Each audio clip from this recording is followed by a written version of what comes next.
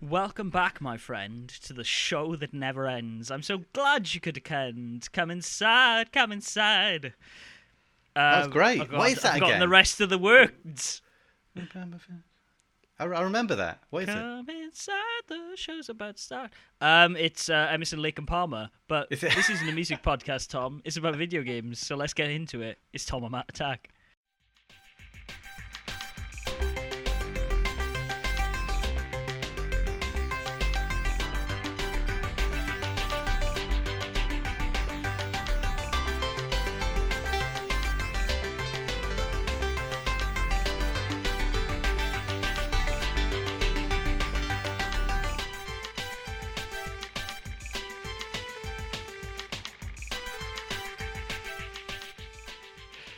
Let me entertain you. There's another song about a show, opening, To be fair, I probably know the words more to that Robbie Williams song, apparently, than the Emerson, Lake and Palmer song. Though, I don't to know, be it reminded fair, me of that. from what I remember of, I think it's just called The Show. There's just a lot of like weird keyboard solos, so I don't really Of think course there there is is, yeah. that many lyrics. How are you, Tom? I'm all right, I'm trying to think of songs about shows now. Oh, what about the Greatest Showman? This is the show. I can't remember. How's that one go? Yeah, I mean, like, that musical is just made up of pop songs. I think there's a Pink song that's like, This Is the Show. I mean, isn't there a song... I thought it was the opposite way round. I thought they did the songs and then pop stars sort of covered them for a cover album. No. Am I wrong? No, they are actually... No, it's one of those, like, We Will Rock You, Mamma Mia style things where I they've never taken knew a that. lot of popular songs. I thought it was all right, I didn't think I'd like it. I put off watching that for the longest time, but I was relatively entertained. I was kind of forced into watching it at the start of lockdown 1.0. I know you're in lockdown 2.0, the new version. We can talk about that in a little bit. But limited run, yeah. Hopefully. I never wanted to watch The Great Showman because I have listened to a lot of podcasts and stuff like The Memory Palace, which is an absolutely stellar podcast I recommend you check out. It's about like old weird stuff that happened in the world not too long ago, but it still seems super fantastic to think about now. And P.T. Barnum, the guy who Hugh Jackman kind of plays in that film, well, he does play him, he doesn't kind of play him, is a despicable human being in all senses of the matter. Like, he would buy people with, like, physical disabilities from their parents and offer to give them a better life, and what that better life often was, like, sticking them in a tent for a lot of people to gawk at. Well, that's not how the film plays out, is it, though? No, exactly. He's very compassionate in the film, He's seen as helping people who may have disabilities or, Exactly. Apparently Tom Parry, from what I understand, in real life, a bit of a bastard. Not really that nice of a gentleman. So that's why I had resisted watching that for a long, long time. And then, I mean, if you don't know that, it's quite entertaining. But I guess with that knowledge, that sort of hampers your enjoyment of it somewhat. Why? It just kind of rewrites history a little bit. Again, this is not a film podcast. No, it's not. No, we've done music, film, games. Right, games. Okay, games. You played anything? Yeah, I have actually. Good. Genshin Impact. No. Yeah. Oh God. Right. Should we? You said you were going to talk about this last time. Let's get the hot Genshin Impact minute over with. Yeah. Right. I had Tom Parry accidentally got myself in a bit of a sticky situation with Genshin Impact, not because I'd spent thousands and thousands of pounds on loot boxes. I thought you were going to say you spilt some orange juice all over the controller while playing it. No. That would have been quite sticky. I didn't. It would have, yeah. Fortunately, I didn't do that. It was just chocolate all over my hands. Yeah. In Genshin Impact, Tom, there are brief fly into Genshin Impact. You get characters, they come through a gacha system, which is essentially you earn wishes in the game, you pull a crank, and then occasionally you get a character out. Those characters have individual levels. Which, you know, like, you reach, like, level 60 or level 50, traditional JRPG stuff. But on top of that, restricting that max level of what you can be is a thing called a world level. And as you progress through the story, as you do your daily quests and all of these things you kind of associate with both MMOs and regular JRPGs, as you grow stronger, the world grows stronger at certain intervals to not only keep the loot interesting, but also to up the level of difficulty so you're not just walking through every enemy encounter, which was the case before I world leveled. Sometimes this is tied to a quest, in which case you can stagger it. Sometimes it happens automatically. What happened with me was I had got to level, like, world level 30 or whatever, and I was like, oh, well, there's going to be a quest to progress the world level. This is fine. I'll just do it in a bit.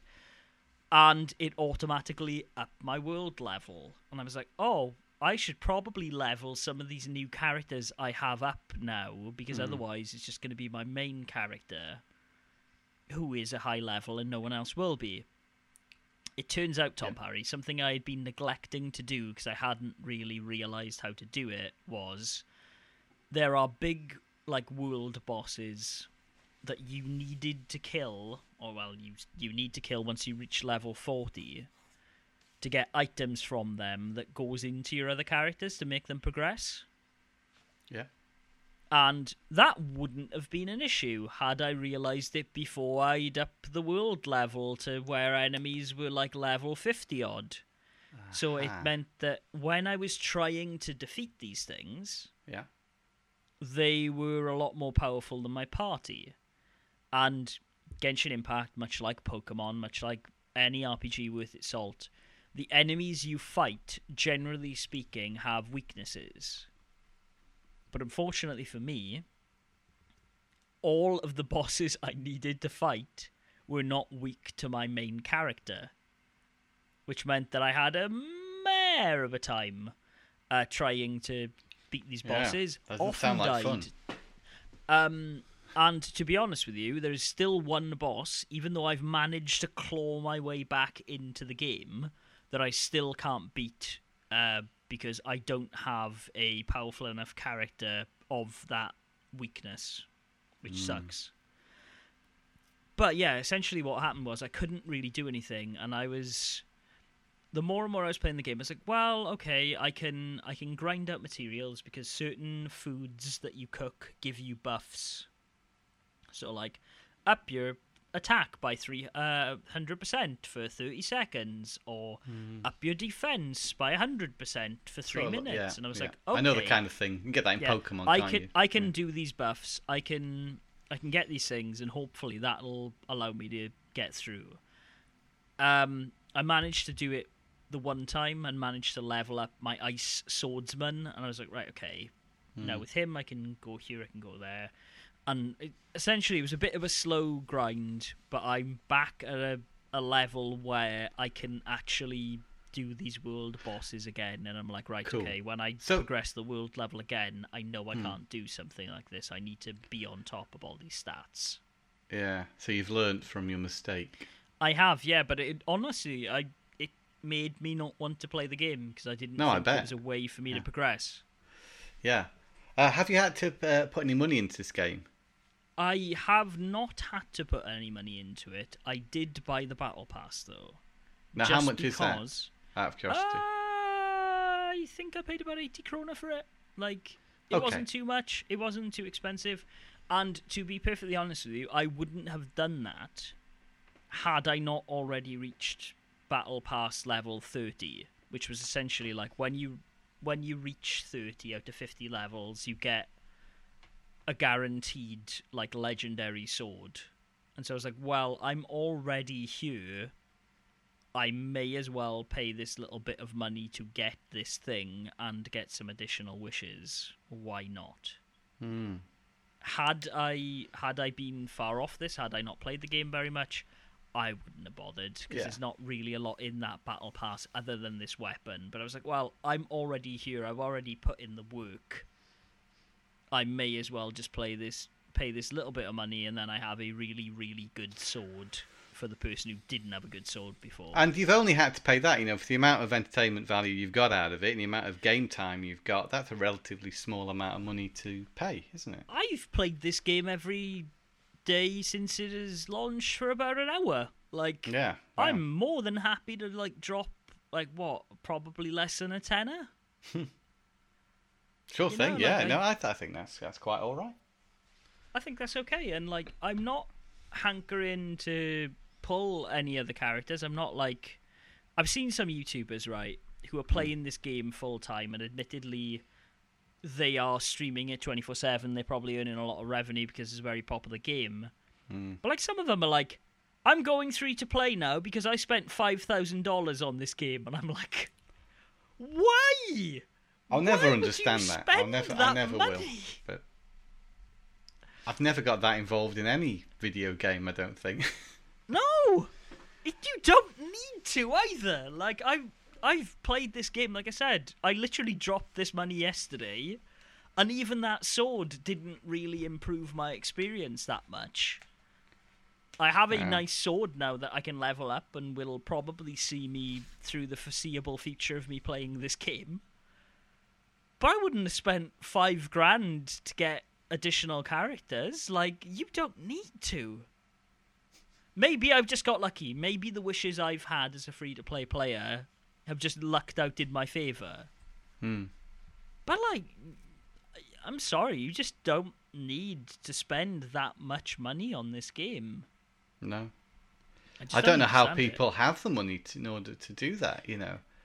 Well, like I said, if you're a streamer and you're streaming this game 24/7... Okay, yeah, okay. And, The like, people you're just getting throw ad money at revenue, you then if you're maybe- popular, don't they? Yeah. But, like, I've also seen people, like, some of these YouTubers being genuinely quite sorry, and, like, one of them actually tearing up and almost crying, saying, like, I apologise if this has led people to gamble on this game. But that only kind of happened because people were like, yo, man, I think you've got a bit of a gambling issue. Yeah. Well, it's one I way don't to make money with a video game, isn't it? I mean, who developed Genshin Impact? It is a Chinese developer. They've earned over $100 million since this game has come out. It has earned a lot of money. Yeah, I don't always like games like that, I guess, you know, and I wouldn't like to see the whole landscape of video games look like that, and I don't think that will ever happen. But yeah, it seems to be, if they find that success, then more and more people will start developing games like that. I mean, they already have, haven't they? So yeah, I mean, the just as developers long as we don't name get is too much of it. Well, like, to be honest, Tom, like, this game, like, this model of game has existed for years. Like, Granblue is one of these Freemium. freemium games. Like, Yeah. They I did mean, the whole Animal South Park Crossing episode on it, I Pocket remember. Camp is this. It's just not Yeah. that insidious because it's Nintendo. Fire Emblem's Heroes is this. Dragalia Lost is Well, this. Like, Star Wars Heroes is something I played for one weekend and then got bored of it. And that's about it. yeah. And to be fair, right, I'm at the point with Genshin where I'm like, oh, okay, maybe I'm done with this game. Maybe I don't need to play it that much. Like, I'm enjoying the anime-ness of the story, and I'm kind of reaching a point where there's not that much story left. And so I'm like, okay, well, maybe I will just wait until... I think patch 1.1 drops sometime in November towards the end, and that will wrap up the story that's currently going on in the game. But they'll keep adding to it, won't you? You have to say what's your cut-off point, won't you? I think that'll be my thing, though. I think that'll be, like, I will just dip in and out of this game. As long as they don't start level locking that story behind, like, oh, well, you need to be level 50 to experience this story beat, then I'm just happy to drop in and out of it. And if they do that, to be honest with you, they'll probably turn me off playing the game, and I'll just quit it, whatever. Like, Well, you'll have had your fun with it either way. oh, absolutely. And from what I understand, that new Ubisoft game of Gods and Monsters or whatever it is, That one. Yeah. the early beat on the street from what I've heard with that is it's Ubisoft's take on Breath of the Wild. It's not as good as Genshin Impact. Wow. Which That's must saying sting. something. Yeah, but hey, it means that I don't have to buy that game, and that's fine. Hey, Matt, I'm about to surprise you with something now. Did you play Genshin Impact? No, I played an RPG, though, this Oh, morning. I knew it was going to be an RPG if it wasn't Genshin. What you play? Okay. I'm playing Chrono Cross. I've never played Chrono Cross. Right, okay, so I saw a video of the intro online and thought, wow, that looks really beautiful. I really like the design, like the colours, I like the setting. I thought, I'm intrigued by this game. It seems like a bit of a black sheep. It seems like a Yes. Final Fantasy game, but not a Final Fantasy game.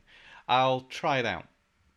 So I just happened to win a copy on eBay, sealed, for £17. I was like, wow. I have a sealed copy of Chrono Cross because about 2 or 3 years ago, Amazon.com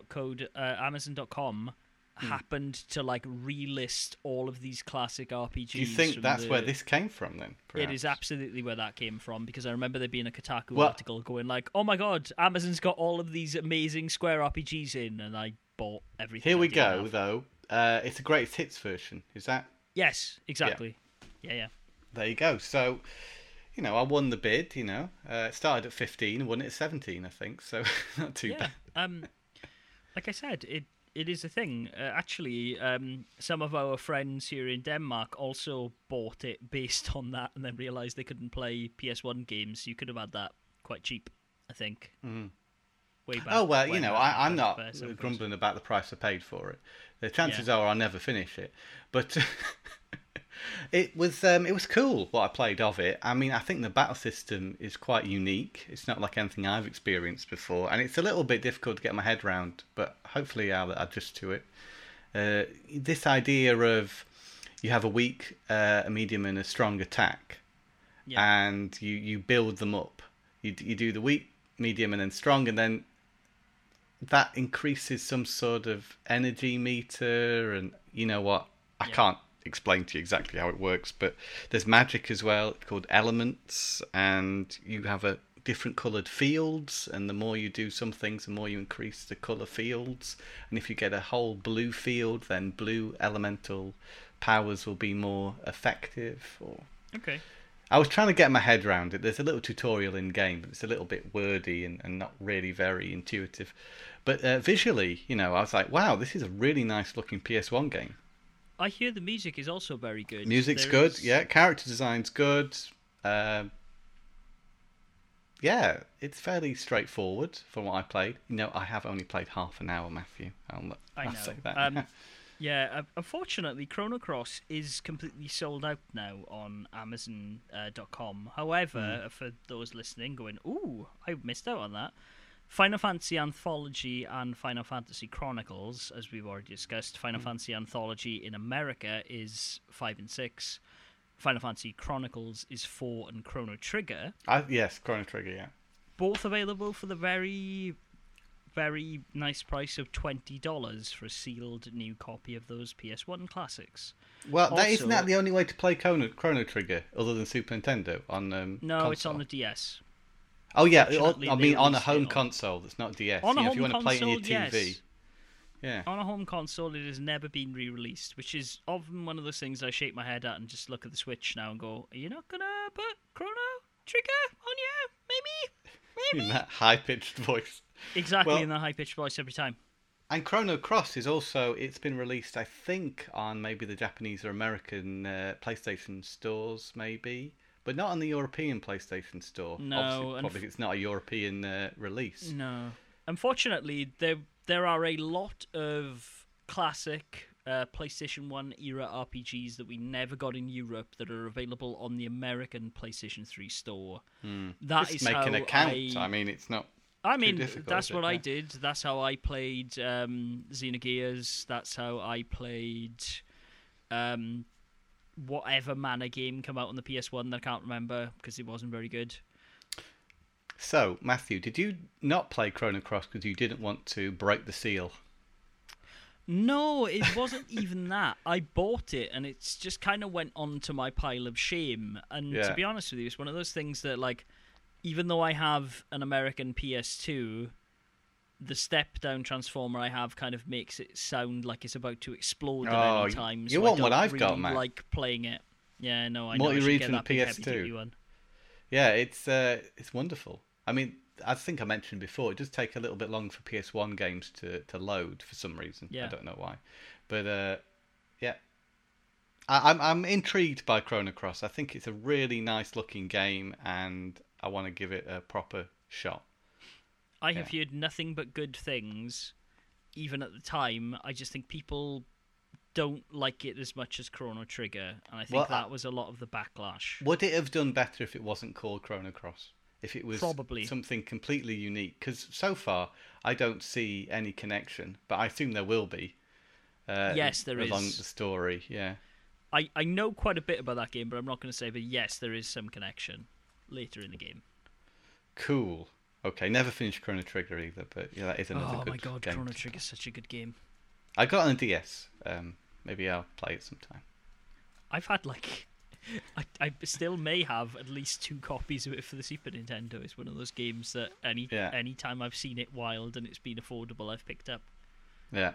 Have you been picking up anything else recently, Matthew? Yeah. Right then. So with Christmas being it's looming, Christmas, isn't it? And being the wonderful thing that I'm sure a lot of people are going through, especially if you are an expatriate like myself. It generally means that Christmas is a time, obviously, for family celebration and going home and whatever. This year, we won't be doing that for obvious reasons. And so I was like, well, generally speaking, we kind of set some money aside for plane tickets and everything else. And I was like, well, I'm going to use some of that money this year to treat myself to something I've wanted for a long, long time. I hope you'll also treat your good wife to something too. Yeah. I will. We will be. Don't worry. We both kind of said spending to all ourselves, the money, okay, all the money we're going to spend on Christmas. I'm going to buy this really expensive video game. Or yeah, exactly, console, and just go look at this. Look at this beautiful thing. So I had these games when I was a wee lad, back when I was like 14, 15, and I think I've talked about it on the podcast before. That was the key era of me selling games. Was like when I was like 14, 15, I would buy stuff, I would play it, I would sell it because I just didn't have enough cash as a kid. That's what you have to do. Keep them around. And unfortunately, 2 of those games that I sold as a kid, while I've managed to claw a lot of them back, admittedly not in the nice condition they were, not with a complete box usually, were the Castlevania games for the Game Boy Advance. And specifically, while I kept my copy of Circle the Moon because it didn't have any value even then, I sold my copy of Harmony of Dissonance and Aria of Sorrow. Not Harmony of Dissonance. Harmony of Dissonance, yeah. Is it? I don't know. Is it Dissonance? I don't know. Harmony it's definitely not Dysentery. I know that. I don't know. I prefer the bloody Japanese name anyway. White Knight Concerto is such a cool name. Oh, that's beautiful, yeah. I don't know how to pronounce it. I'm just being I'm going to go with Dissonance. It's probably Dissonance. Now you're making me question it. Let's see what Google says. You carry on. Tell us, oh Oracle. Dissonance. It's probably Dissonance. What was it? Dissonance. Okay, let the record state Matt Boyle was wrong. Harmony of Dissonance. I've wanted that game for a long, long time, and as anyone who, as you yourself have been stung by in the past, Tom Parry, Game Boy Advance games off of eBay are notoriously easy to fake. And much like you were stung with that copy of Double Dragon. And also Final Fantasy V. And Final Fantasy V. I have always been reluctant to buy Harmony of Dissonance and Aria of Sorrow because of that. There are so many fake copies out there. I've also got a fake copy of Kirby's Nightmare in Dreamland as well. Yeah, I remember you. With a great cracked screen at the front of it, one of those old things, cracked by, and all the flashy colours. That's cool. It's like an Amiga game. So. Beautiful. But anyway, so I saw 2 box copies of those games from a reputable retailer who I trust, and I emailed them and said, look, I've been after these for a while. Are these the real deal? And they emailed me back and just said, yeah, they are. We've checked the boards and everything. Good. If you're not happy with them, you can send them back. And so I was like, right, okay, I'm gonna bite the bullet on this. You got them? Did they arrive? I did. They have not arrived yet, but they will be going under the Christmas tree also. But I cannot wait to, much like I did way back then, open up a copy of Harmony of Dissonance on Christmas morning and play Harmony of Dissonance again. It's going to be good. And this is boxed, you say? Or... It is boxed. Wow. They were nowhere near the I'm not price going to ask. they were on eBay, but they were still not cheap. So Yeah.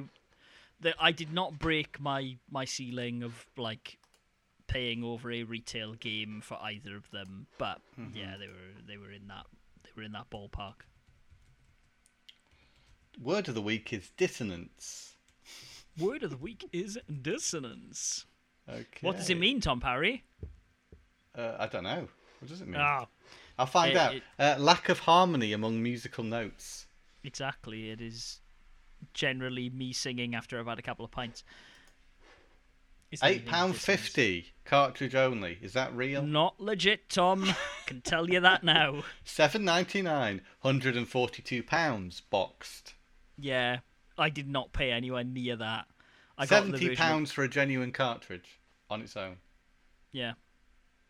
But I also, Jesus. every time I see genuine cartridge, I'm like, I don't know if it is. Well, this one's got a photo of it opened up with the board and everything. Okay, so that's a good shout. I'd say then. that's probably real. I don't know. Anyhow, Anyways, cool. yeah. So I Well done. picked them up. Fulfilling a dream. Yeah, no, I to be honest, like I said, I really like those games, and I've wanted them boxed since I sold my copies, and unlike games like Terranigma, which have just become completely unobtainable unless I happen to run across one in a flea market, which is very unlikely to happen given I'm in Denmark. 'Cause that and the was game wasn't another released one, yet. wasn't it? Of your youth. Yeah. That you used to have. It was, yeah. Oh god, the Quintet games are so good. Like I was part of a thread on Twitter the other day where people were like, "Why don't they re-release them?" And I'm like, I could not Alright. agree with you more. I would love to play those 150 games. quid for a cartridge. Yeah, mate. Yeah, Have a look how much alright. box ones are going for now. I used to pay £15 for that game quite regularly boxed. 450. Yeah, Wow. if not more. Well, depending on- somebody's selling one at 850. There's one selling one at 450. So one's from Greece, one's from Australia. Yeah. I don't know about the Australian version. There's also, we need to be careful when you're buying a copy of Terranigma, especially because they was also released in Germany and France. Germany, So I know yeah, people 180 from who've Germany. paid That'll like be in German language, 150 yeah. quid for a box copy, only for it to be completely in German and unplayable. So Eins, zwei, drei, you know. Learn German. yeah. So it goes. They did get a really nice big box version, at least of Illusion of Time. I also think Terranigma got one with a manual the same as Metroid. I know Lufia definitely did too, Rise of the Sinistrals, but I just bought the American versions of those because I wanted them. Yeah. Cool. That's how it goes. I don't think I've purchased anything else. I have played one other game, which I'll talk about in a bit, but I feel I've been Okay. talking for a while, so I wanted to pass the baton to you, Tom Fine. Parry. I like listening to your lovely Welsh lilt.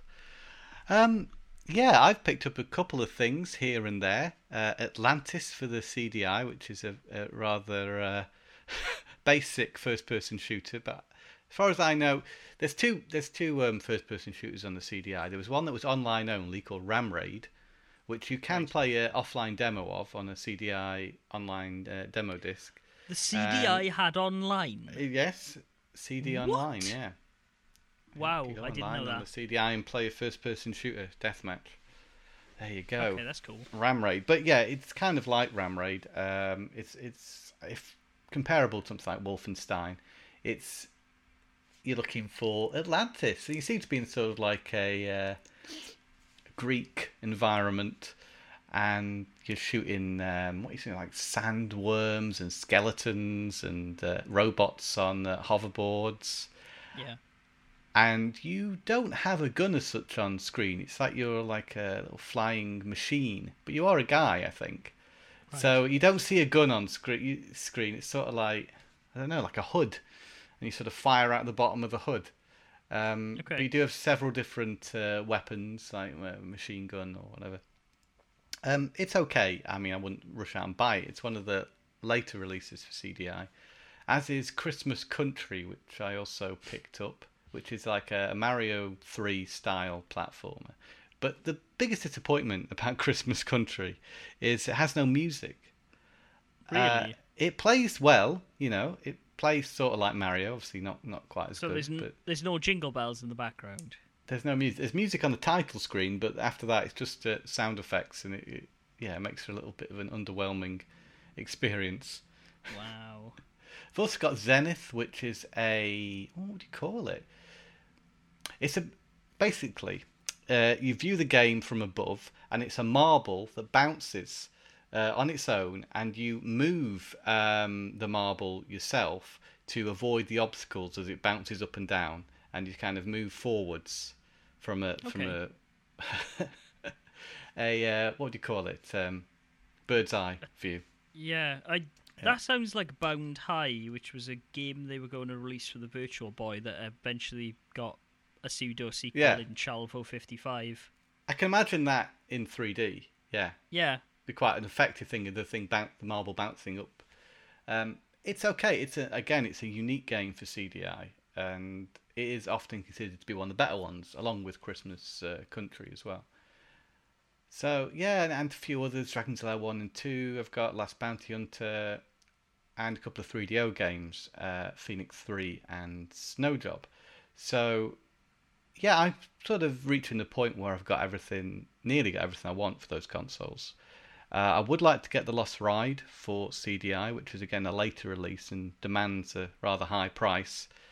You're going towards the £50 mark. I was going to say £50 mark for like a late release on a console is relatively reasonable. I guess it just kind of speaks to how little collectors there are for those consoles. I don't like to pay £50. I mean, £25 has been my limit on CDI games.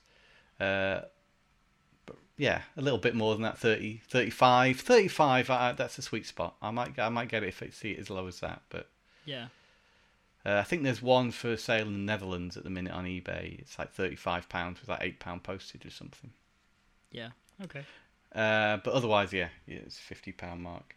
So yeah, my love for those consoles remains. My certain fondness for that era of video gaming, because I was often go and visit my uncle and sit on the carpet and play Captain Quasar on a 3DO or Dragon's Lair on the CDI and have a rollicking good time. Yes, quite. But I didn't know any better at that point. That was before the N64. And when that came along, yeah, everything changed. Before that, it was all Master System and it was Master System for console. me. Yeah, if I was lucky, I might get to play on the Mega Drive, but I didn't get the opportunity when I was little to ever really play on Mega Drives. Maybe a couple of times. A friend of mine had a Mega Drive. I remember playing Sonic 3 and Aquatic Olympics with James Pond and a couple of others. But Super Nintendo, the only time I ever played that was at a demo kiosk in a Dixon's. Yeah. And up to that point, I thought Mario was rubbish, right? Ardent Sonic fan. I was, and then I was kind of wow. And it was Mario 2 as well, which isn't the best one to start off with because it was All Stars, but I was playing Mario 2. I think that was the one that was playing at the time. Yeah. I was like, oh god, I thought to myself, this is actually pretty good. It's not Sonic, but it's pretty good. And your young child brain realised something that many 30, 40-year-old grown men haven't, that having console rivalries and going, this is shit because it isn't the thing I like, it was actually ridiculous. So good on you, Tom, for realising that at a young age. When you're a little kid, you can't afford to necessarily buy that. You have one console or whatever. And, of course. And yeah, it was the N64 by the time I was getting another console, so I missed out on the Super Nintendo. Yeah. But, years later I went back and... It's a lot to enjoy, obviously. It's an understatement. There's a lot to enjoy in a Super Nintendo. There is, yeah. Some might say it's a very good console. No, we talked about this before. I got my brother's hand-me-down NES. He had a Super Nintendo. I didn't get a Mega Drive until very, very late, almost into the PlayStation 1 life cycle, because my aunt's second husband moved in and my cousin already had one, so he gave us the other one because he knew I liked video games. Yeah, and that was me getting a Mega Drive. Before that, I just played a couple of games at a friend's house. My buddy Andrew really liked Mortal Kombat, so we played a lot of Mortal Kombat 1 and 2 on the Mega Drive. And I would, any chance I got to go over someone's house, and if they had Sonic and Knuckles, play Sonic and Knuckles.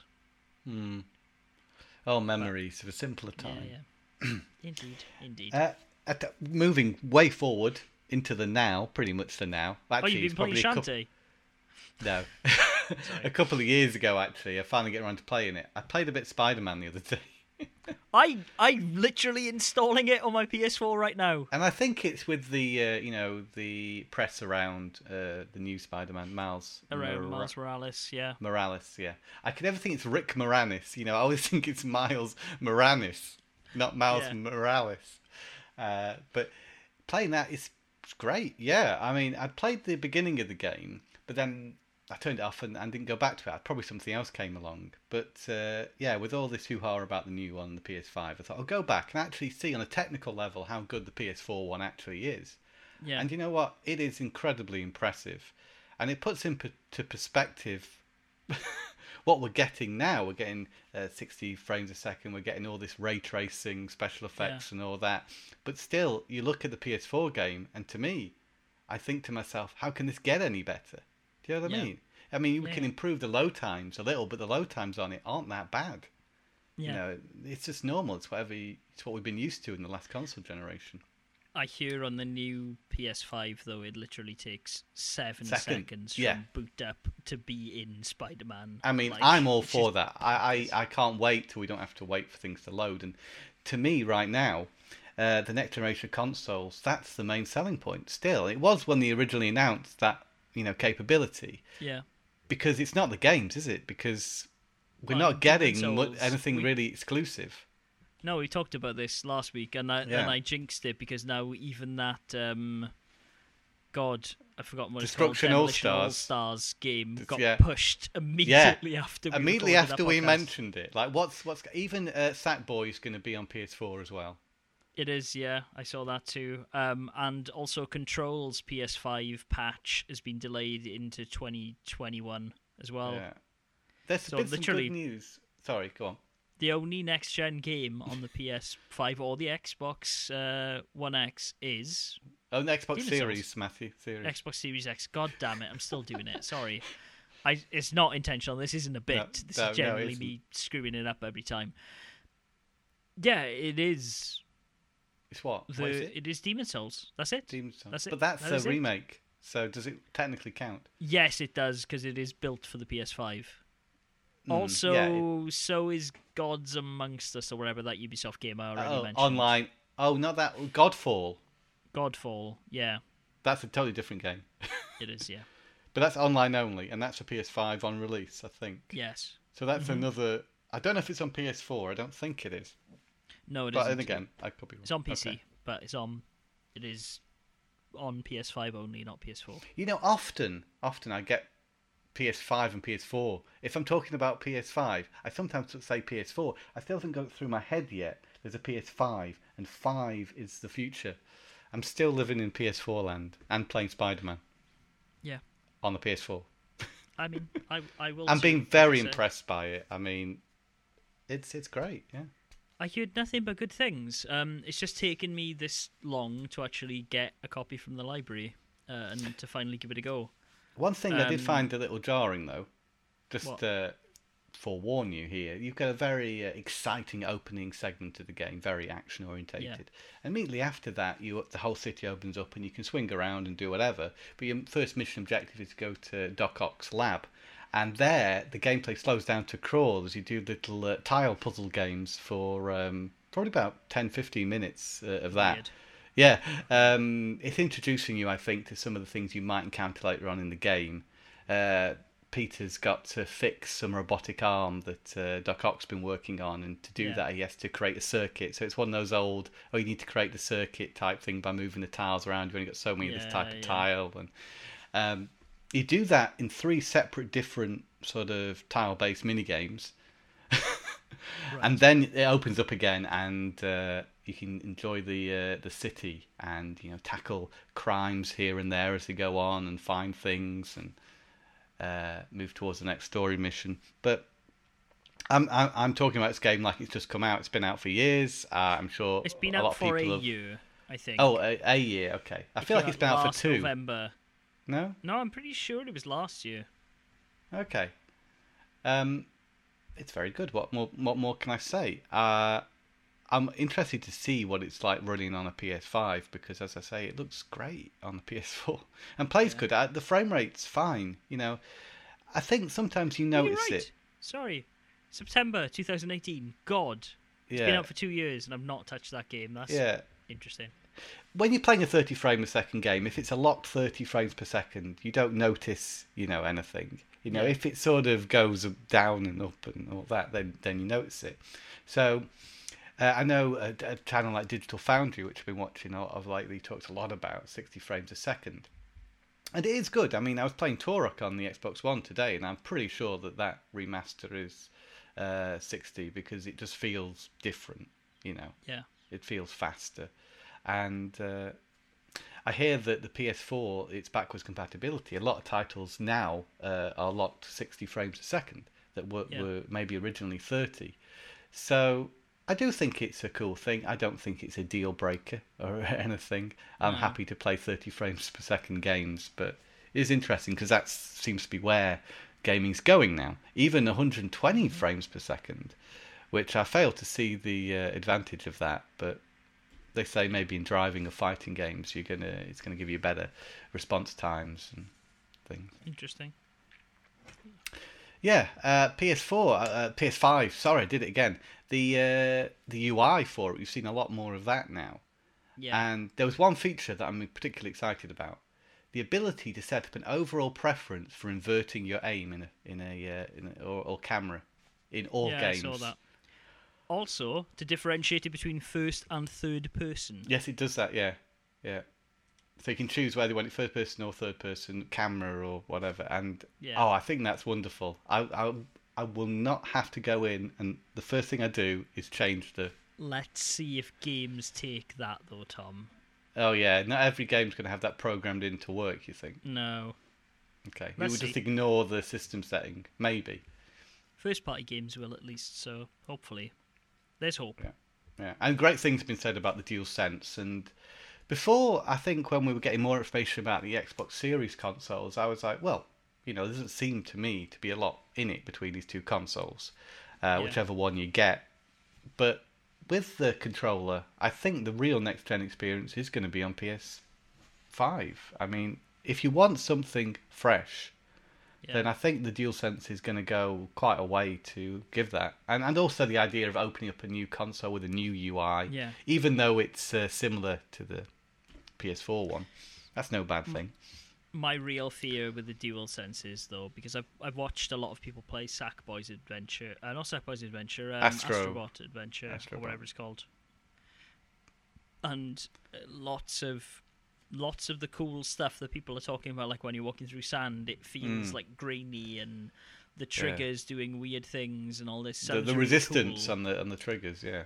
Do you remember a little thing called? Well, I can't even remember what it's called. HD Rumble on the Switch. No, I hear the HD Rumble on the DualSense is actually HD Rumble. Yeah, it's good. You talk about the grains of sand that keep moving through the controller. I think that sounds like a really cool thing, and definitely more advanced than what we've already experienced with the Switch. I think. Even though that's but do you remember that cool. the PlayStation 4 had a touchpad that was supposed to like revolutionize games, and then everyone just used it as a map button? Yeah, well, there is this, isn't there? Let's see how developers utilise the abilities of the controller.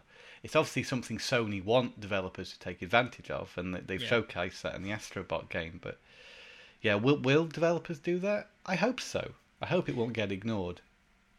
You can also turn it all off as well in the menus too. Yeah. If you don't want it, so yeah, I guess it is a little concerning that we might not get it for majority games. We'll see. We probably won't, but let's see.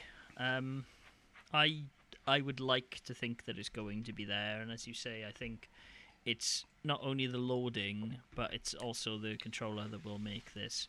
From what I've seen, though, a lot of people were talking a lot of praise around the the Xbox Series X and its ability to have multiple games stalled at one time.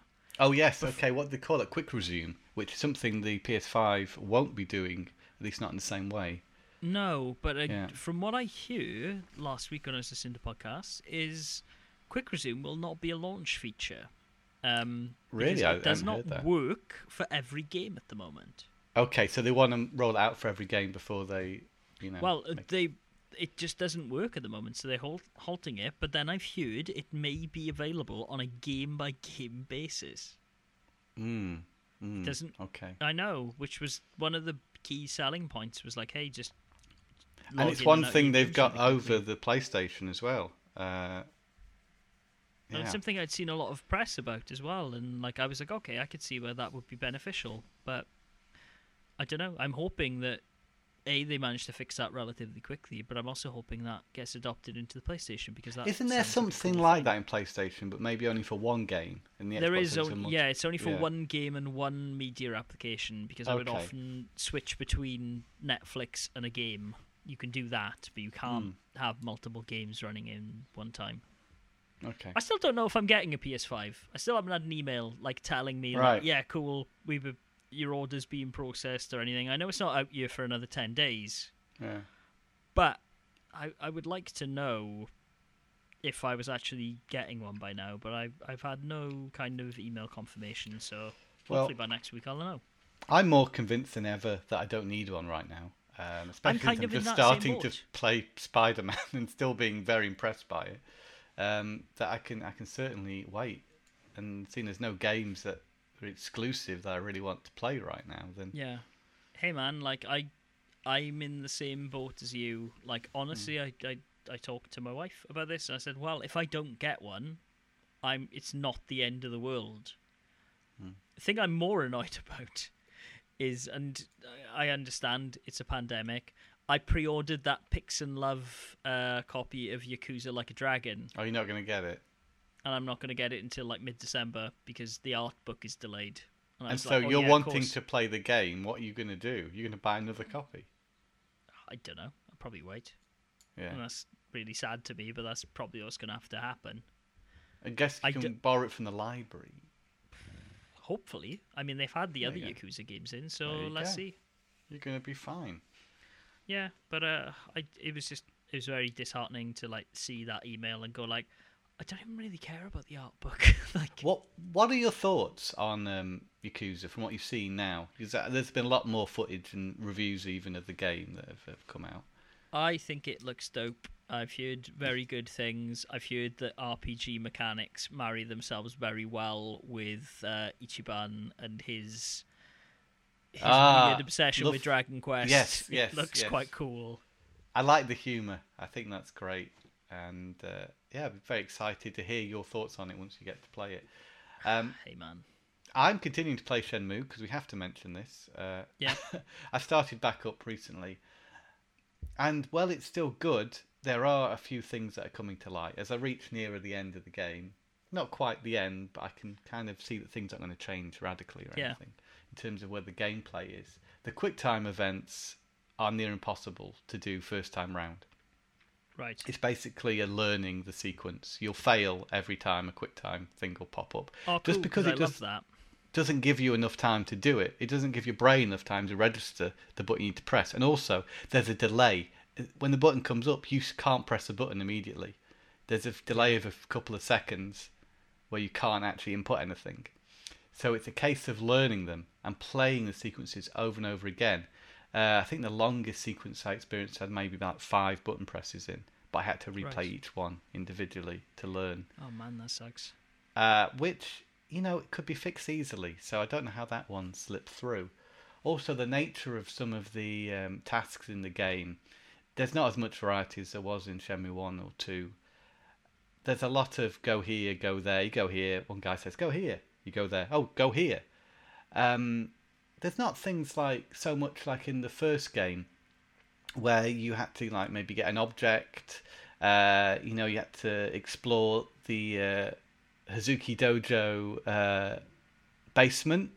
You need an object to unlock that area, and just to me in general, there felt like there was more variety in the missions. It feels a little lazy that you seem to be doing very much the same thing over and over again.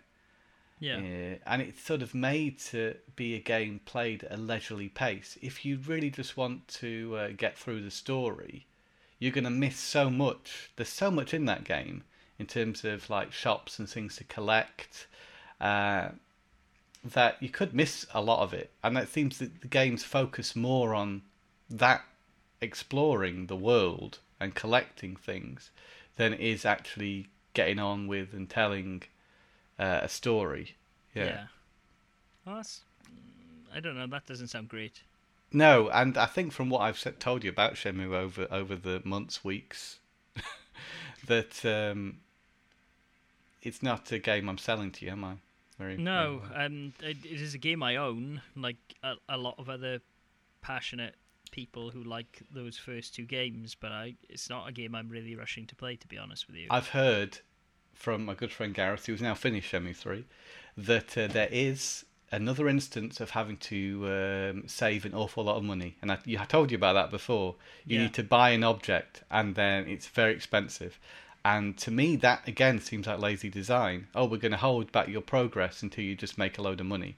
So we're going to drag out a segment, force you to do all the jobs like fishing, wood chopping, collecting herbs, all these little menial tasks. Yeah. To pad out the game time. Because we're going to give you this sort of like brick wall of you need this much money to get any further.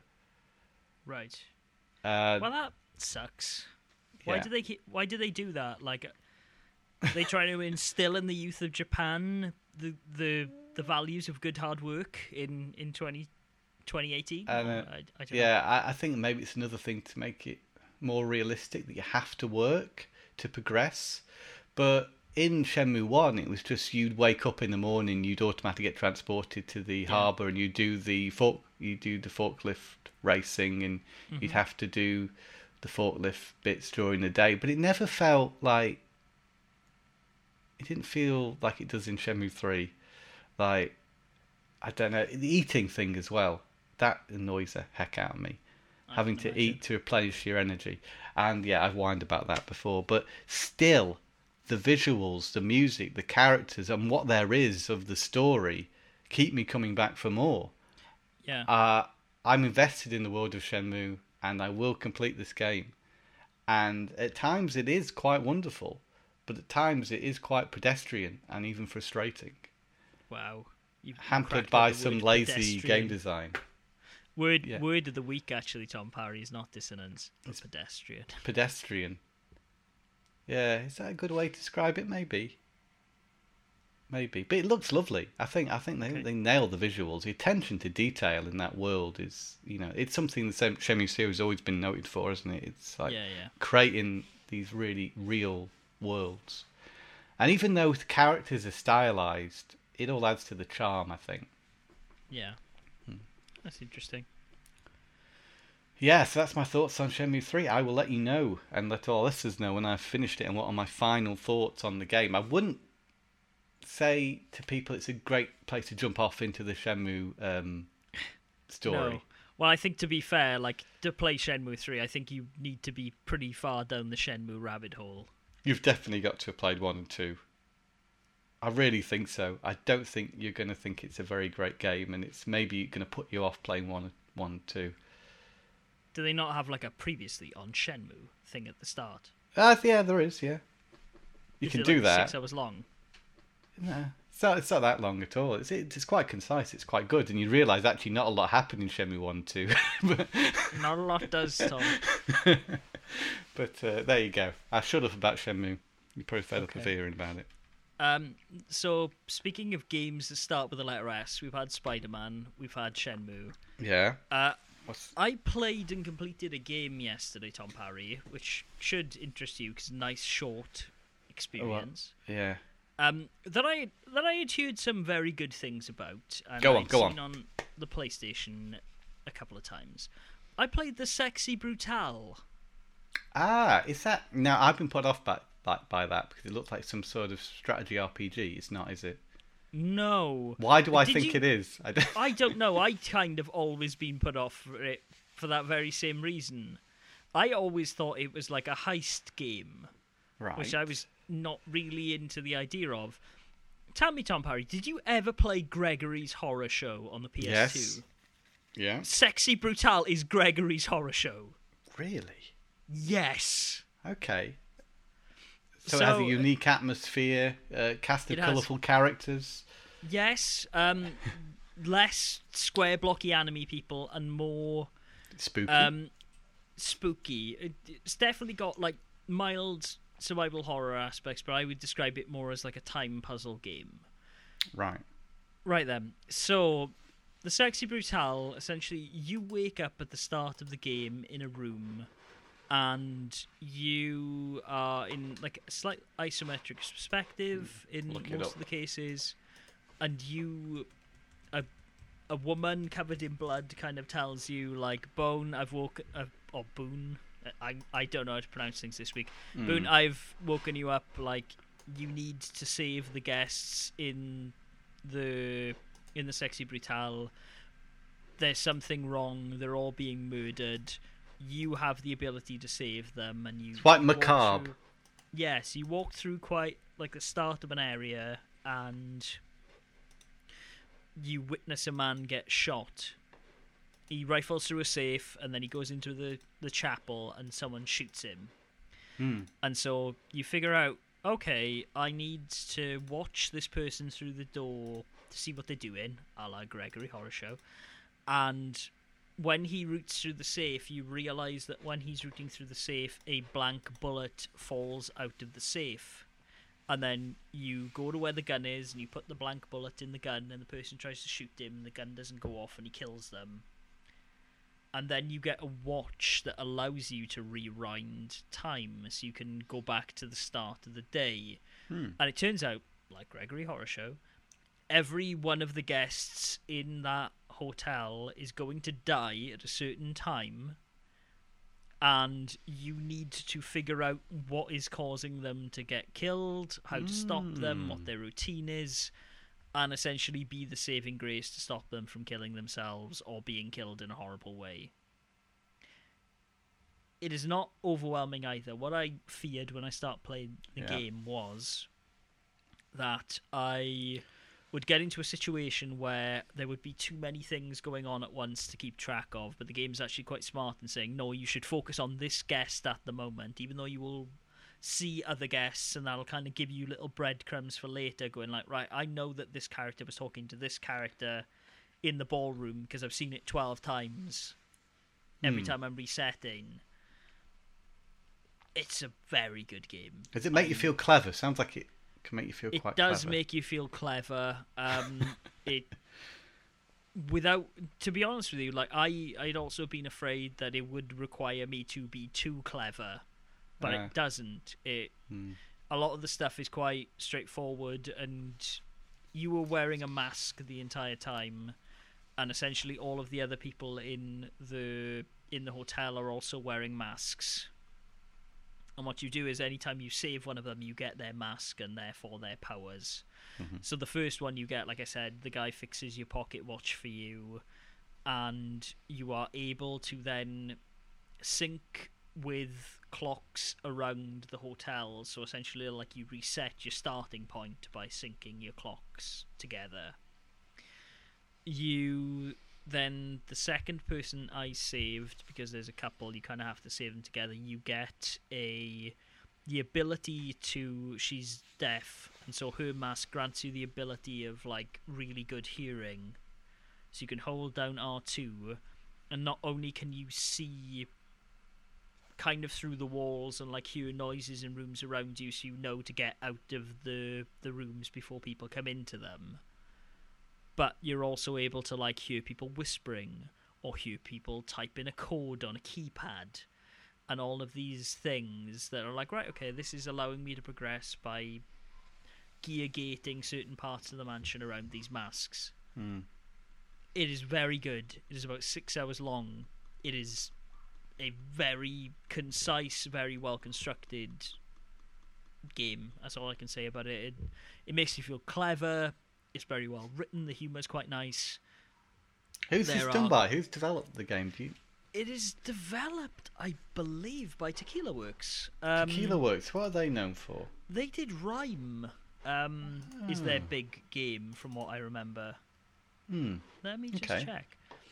Yeah, but it's just a very good game, and like I had someone told me, by the way, there's a spiritual successor to Gregory's Horror Show, which is a game inspired by. Yeah. I bought at launch. I know like a lot of people now covered that game because it's quite rare. I went into my local comic shop in Swansea. I saw they had a board game for Gregory's Horror Show, and I fell in love with the art style. Yeah. I don't think it looks very nice on the PS2, but I like the square, squat proportions, like cheap proportions. I thought that was quite cool with the board game. And then when I saw there was a game coming out of that board game that was based on the anime, I was like, I'm going to pick this up because this is really cool. And it came out and it was like 30 quid. It was a budget game at the time. And I played it and loved it, and I thought it was ace. Yeah. I've owned a copy for years. Not on release like you, but yeah, I got it relatively early on. I mean, I remember us buying... I bought a second-hand copy of that game without a manual in Blue City here in Denmark while you were still living here, and sent it to a listener of the podcast, actually. So if you're listening, hello. Because it was getting quite coveted and quite expensive even then. It was around like the 20-30 quid mark, which for a PS2 game before PS2 prices really took off was like, okay, this is probably going to be quite an expensive game. And yeah, surprise, surprise, it's over 100 quid now. Not like Rule of Rose expensive, but still pretty pricey. Rule of Rose. Oh yeah, that one. Yeah, okay. Not Haunting Ground. I got that cheap. Yeah, I got Haunting Ground cheap as well. But yeah, it is by Tequila Works. Other games of note from them. Yeah, like I said, Rhyme is the biggest one. I think they've done a couple of things since then that I've not heard of. It sounds like a really inventive, creative game, and yeah, thanks for the recommendation. It's really good. I don't think it's very expensive. I got it out of the library, but I believe it may have also been a PS Plus game at one point, so you may already have it, Tom. Oh, no. Sometimes I forget to claim them. God damn it. Have a check. Have a look. But it's a good game. I really recommend it. It's very short and it's very charming. And yeah, I cannot recommend it enough. Marvellous. Recommendation of the week. Do we used to do a thing like that? No, do we ever do that? I mean, we did Danish Deal of the Week. Yes, that's what I'm remembering. Is there any Danish Deals of the Week? No, I think everything I've bought has been from outside Denmark. Okay. I was saying that I did. A friend of mine did pick me up a copy of Legends of Wrestling 2 for the Game Boy Advance for 30 krona boxed. So that was a Danish Deal of the Week. Wow, I wonder how that plays on the Game Boy. That would be interesting to see. Probably like every other wrestling game on the Game Boy Advance, if I'm being honest. But hey, okay, fair quite dues. a rare game. It came out quite late in the Game Boy Advance's lifespan, and yeah, it's about 25-30 quid box. So I was happy to get it for £3. I just mentioned before we wrap up, because we're getting to that point in the podcast. There's a game I played and streamed the other week called A Tale of Paper. Right. And this was a game that through Blast Process we got given a code for to take a look at the game, do a stream and all that. And I wasn't sure exactly what to expect, but the trailer looked pretty interesting, and it turned out to be a really enjoyable what would you call it, Metroidvania, I suppose, type platform game. This looks cool. Yeah, I live streamed it, and as this little paper character, you can turn different origami things. For example, a frog. So in order to get to a certain place, you have to get the frog ability. So you can jump up. And you will see things and places where, how do I get there? And it's not until you've learnt the ability that you can access it. So it's sort of like Metroid or Castlevania in that respect. But it seems to be a little bit more friendlier than that. It never gets into maze-like... you know what I mean? Yeah, no. Really confusing, huge worlds. It's more accessible than that. And it's got a great atmosphere, nice soundtrack, nice visuals, really great attention to detail in the visuals. I'd say initially when you maybe start controlling the main character, it feels a little stiff, but not bad. You adjust to it pretty quickly. And you can also move in and out of the environments. I thought it was going to be like totally 2D. Yeah. But it's not. You can move into the foreground and background. You will have to do that at certain stages to access certain things. Yeah. And it's a really lovingly crafted game with some really clever ideas, but it's accessible as well. Okay. And I'd recommend checking it out. It's not a game I've heard a lot of talk about.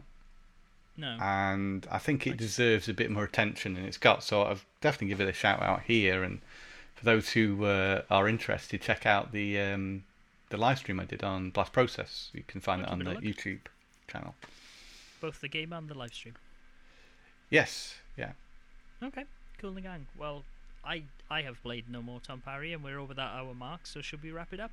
We'll wrap it up, yes. Okie dokie. If you've enjoyed this podcast, you can find us in a variety of places on twitter.com, where I am Game Boyle, Tom is at TomParry11, collectively we're at Team Acast, on Facebook at facebook.com/Tom and Matt Attack, and in your ears you can find us in some other places, such as blastprocess.com, tomandmattattack.com/podcast, iTunes and Stitcher. While you're there, why not give us a cheeky rate and subscribe?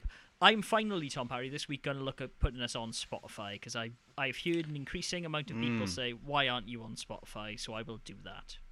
Yeah, I think Spotify is a place where a lot of people listen to stuff. Podcasts. Not just music, but also podcasts nowadays. Yeah. So look out for that soon, I guess. I'll announce it on the Twitter when it happens. Well, that sounds good. You remember the password for the Twitter, Matt? I've got it written down somewhere, it's fine. Yeah, you may notice our Twitter hasn't been updated in quite some time.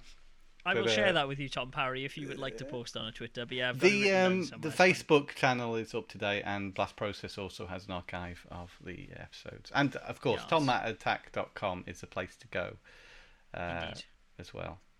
A place to go. There are many. Right, okay. Tom Parry, it's always a pleasure, mate. Sorry again. I'm not going to get into why, but last week was a bit of a nightmare week for me, so that's why there was no podcast then. But I will be back next week with you, Tom Parry, and we'll chat about some video games. So until then, everybody, be sure to game on. Game on. Yeah, nice.